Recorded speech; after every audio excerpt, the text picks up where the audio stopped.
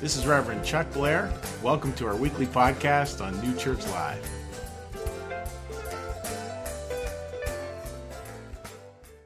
Wow, great to see. Look at many people. Wow, this is fun. Just thank you so much for coming. Thank you as well to all those people who it's their first time, which is wonderful. And it's going to be a very special service today. We're doing it a little differently. We're actually going to be closing with a baptism here, which is a traditional thing to do at Easter. And as you can see, we have this custom-built shelves. Not really, but shelves that we built here with these flowers. We're going to be doing at the end of the service. It's going to be very, very special. So great to have you folks here. So kids, I want to tell you a story. I want to tell you a story about reclaiming hope. What I'd love for us all to do is to say those two words together, reclaiming hope. Ready? Reclaiming hope. That's what we're looking at. How do we reclaim the hope that is deep in our hearts? Because the Easter story has some times that are really difficult. You know, here's this man, Christ, and he has these followers. He's done wonderful things for people. He's been a healing presence. And he becomes a threat to people, so they actually kill him. And everybody is so sad because they feel like it's the end. It's the end. And yet he pulls off this incredible miracle to remind us that it's never really the end. That spring always comes. That smell of flowers that I'm getting, like that is what is real. That is what we are being pulled towards. That is our destiny. That is God's very point. And I'm going to tell you the story, kids, through the story of one woman, Mary Magdalene. Now, can we say her first name? Her first name is Mary. Can you all say her first name? Mary. And Mary's kind of interesting. Mary, she had been like really, really struggling with a lot of things. The Bible said she was struggling because she had 7 devils she was wrestling with. And think of those as 7 things that she's really working on. And guess what? She wasn't winning the battle. She was losing that battle. And along comes Christ, who heals her of that. Who takes away fear, anxiety, all those things that were driving her literally crazy. And that's where we pick up this story. So I'm going to read the story for you kids, and then you're going to see some pictures back behind me here. Early on the first day of the week, while it was still dark, so it was way early in the morning. You know, that's why a lot of churches have what's called a sunrise service. Way early, while it was still dark. Mary Magdalene, and that's her right there, went to the tomb, which was Jesus' tomb. It was put into a rock. Went to the tomb and saw that the stone had been removed from the entrance. So she came running to Simon Peter and the other disciple, the one Jesus loved, and said, "They have taken the Lord out of the tomb, and we don't know where they've put him." So Peter and the other disciple started for the tomb, both running, but the other disciple outran Peter and reached the tomb first. And we can see a picture of them running there. He bent over, looked in. Again, he's looking into the tomb. He's looking into a cave. Now, would looking into a cave be a little scary, kids?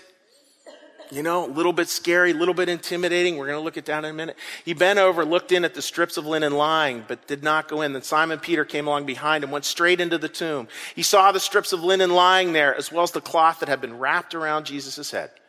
The cloth was still in its place, separate from the linen. Then the disciples went back to where they were staying. Now Mary Magdalene stood outside the tomb crying. As she wept, she bent over to look into the tomb and saw 2 angels seated where Jesus' body had been, one at the head and the other at the foot. They asked, "Woman, why are you crying?" And they actually knew what the answer was. "They have taken my Lord," she said. "They've taken Christ, and I don't know where they have put him." At this, she turned around and saw Jesus standing there, but she did not realize that it was Jesus. She asked, "Woman, why are you crying? Who is it that you are looking for?" Thinking he was the gardener. Thinking he was the gardener. And I'm going to have you all say that G word really loud. Thinking he was the gardener. She said, "Sir, if you had carried him away, tell me where you have put him, and I will get him." Jesus then said to her, "Mary." He calls her by her name. She thought this was the gardener, and all of a sudden he says her name. Wow. She turned toward him and cried out in Aramaic, Rabboni, which means teacher. Beautiful, beautiful Bible story there. And kids, actually, I'm going to have you help me with the service here. I'm going to put a question up here, and I want you to find the adult you're with and tell them what the answer is and have them text it in to me. And this is what the question is right here. Why do you think she would have mistaken Christ for a gardener? Why did she get confused? What do you think made her think that he was a gardener? So please talk about that for a minute, and you can have your parents text in an answer to me. Go ahead. All right. Let's take a look and see what some of these answers were. All right, they're still coming in. We got to let our online audience get caught up here. She didn't know he had risen. Might have had hope in the Lord and forgot that he said he would rise again. From Tyler, because she didn't know he had risen.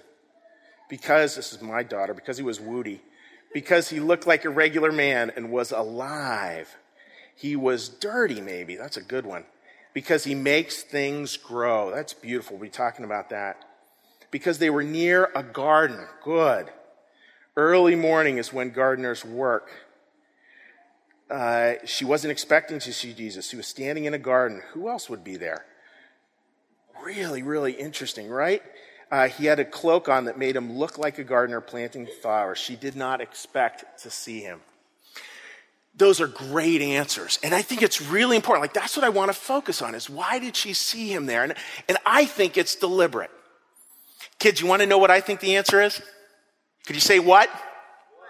This is why. This is what I think the answer is. I think she thought he was a gardener because he was gardening. That's simple. He was gardening.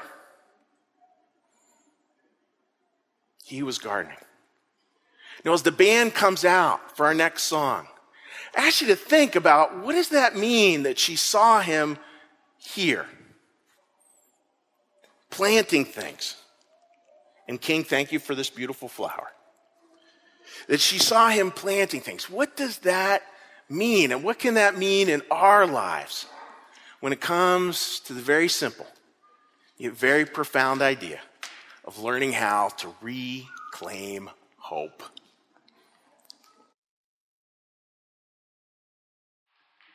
So imagine Mary. Kids, I just want to walk through the story and like that phrase there in the song, I shall be released, I'll find release. And that's what she found. Because just imagine this. It's so early in the morning, like it's still dark, and she has this little small lamp. And she walks over to where she thought Christ would be.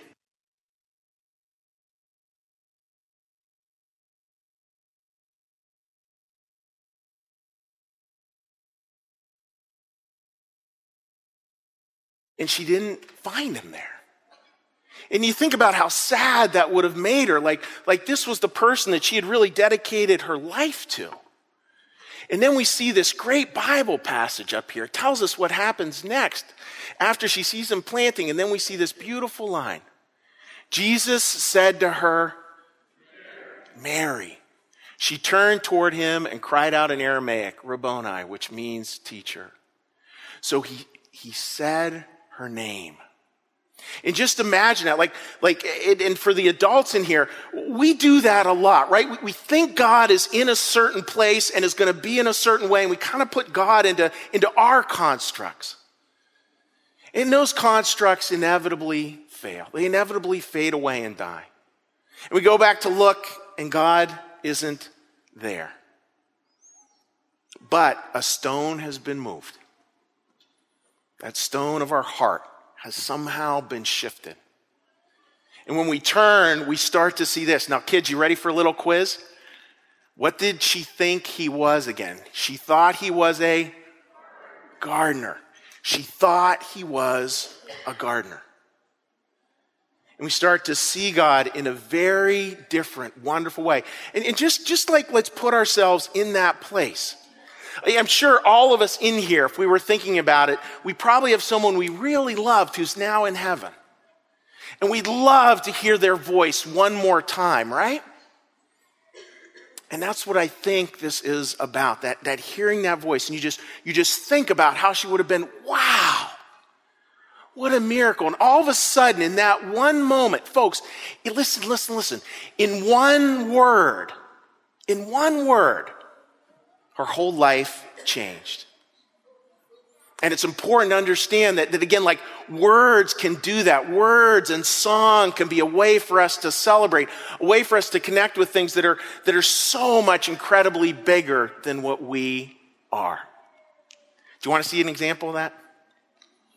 We're going to see a little video here. And it's a video of a mom, and she's got a baby in her tummy, and they do an ultrasound. And the parents start singing as they're doing the ultrasound. And I want you kids to see what happens. So take a look at this little video.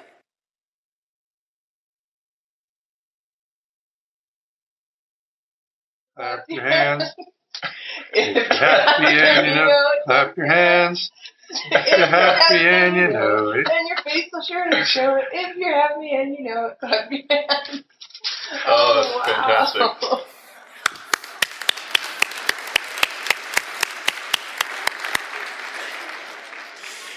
That's a beautiful, beautiful piece. And you can imagine, isn't that cute? That's silly cute.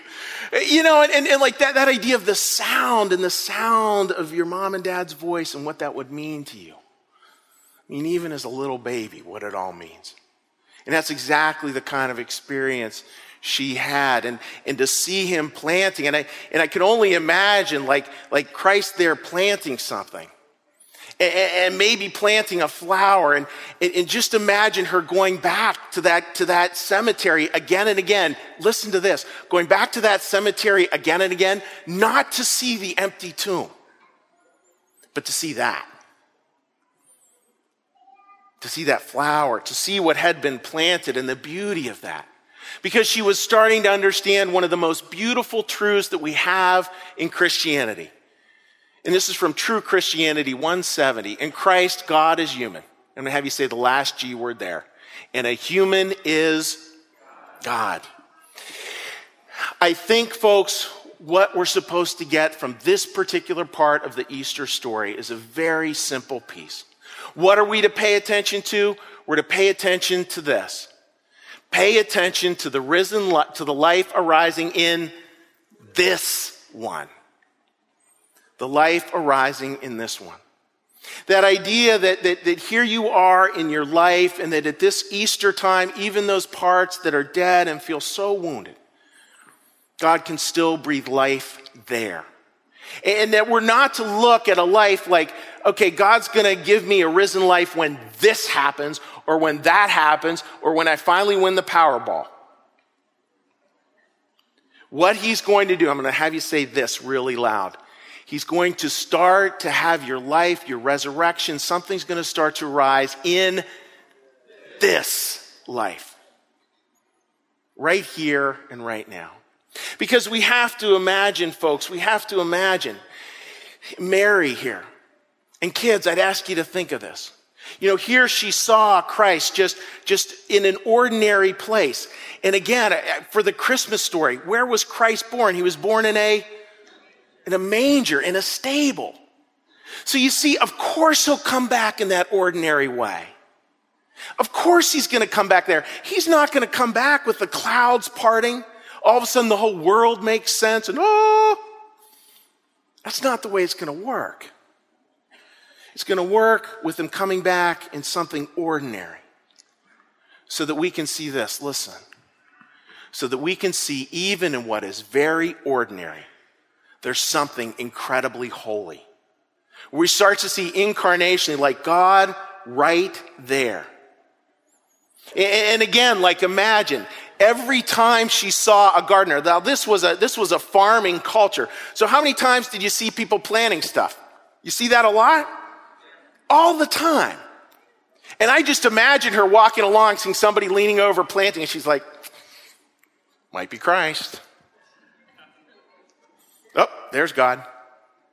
Yep, right over there. And folks, imagine again, put yourself in this place. And I want to come back, I said it before.